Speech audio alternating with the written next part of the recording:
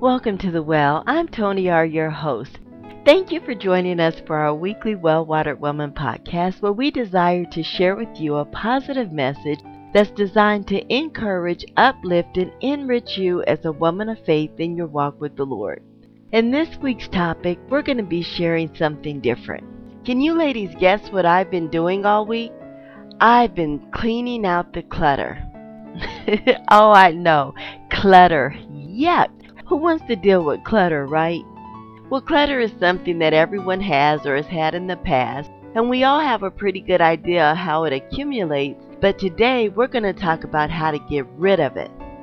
When you heard I was cleaning out the clutter, what did you think of? What did you see? How many of you saw a hall closet or maybe a junk drawer running over?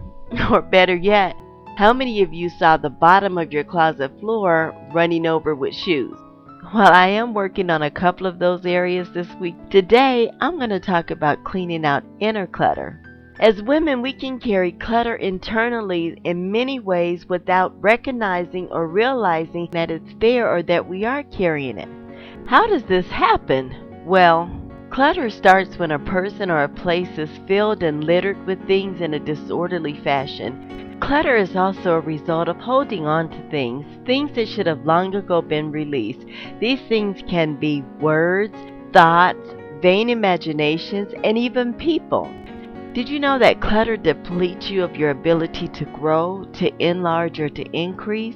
Just today, as I was working on this week's podcast for what feels like the billionth time, I found clutter creeping in. You know those thoughts that say, I can't do this. Why am I doing this? My voice sounds horrible. What made me even consider trying this? What was I thinking? Blah, blah, blah, blah, blah. Before long, I realized I had successfully talked myself out of the courage the Father had given me to step out into an area that I know He has directed and called me to.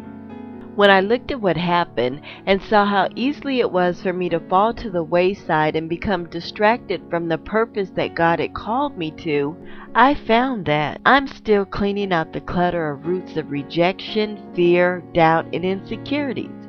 Who knew that they were still there?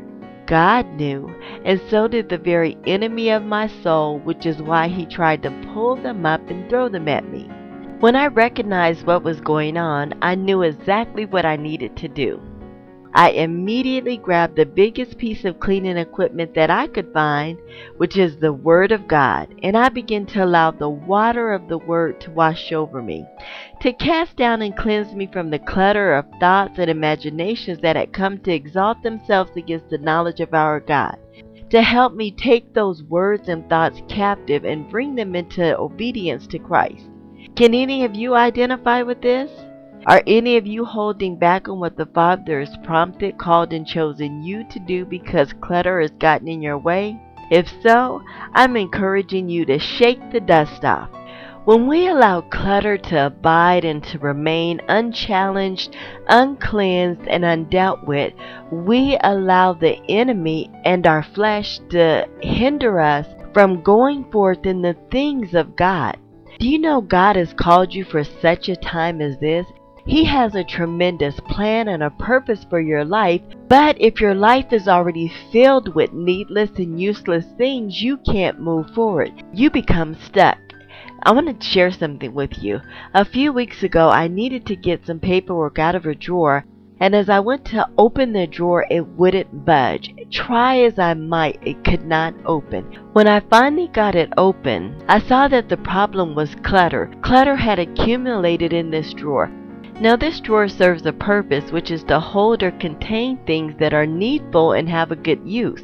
Over time, this drawer had become overloaded, weighed down, and overburdened with unuseful things, menus, rubber bands, old mail, new mail, things that really needed to be discarded. But the one thing that I found most astonishing in this drawer were receipts. I had a significant amount of receipts stored in this drawer. When I looked at these receipts, I saw that they were for nothing more than some groceries and a few household items. What shocked me the most was the dates of the receipts. Ladies, these receipts were months old, and I don't mean 1 and 2. I mean 12 months, 18 months, Methuselah months old. Receipts for things that had long been consumed and no longer served a purpose. The only thing they were doing was occupying space that could otherwise have been used. I had to ask myself, why am I holding on to these receipts? The answer was simple, because receipts serve a purpose.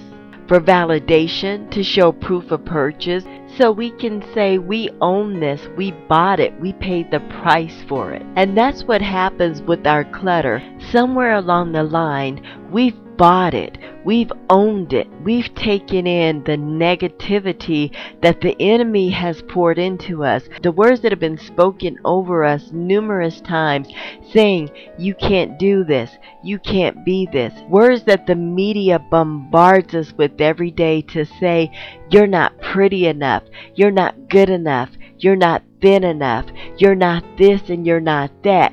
And rather than casting those words down, rather than discarding the clutter that brings internally, we proudly hold up that receipt and we say, it must be true, I have the receipt to prove it. I can't do this, here's my receipt.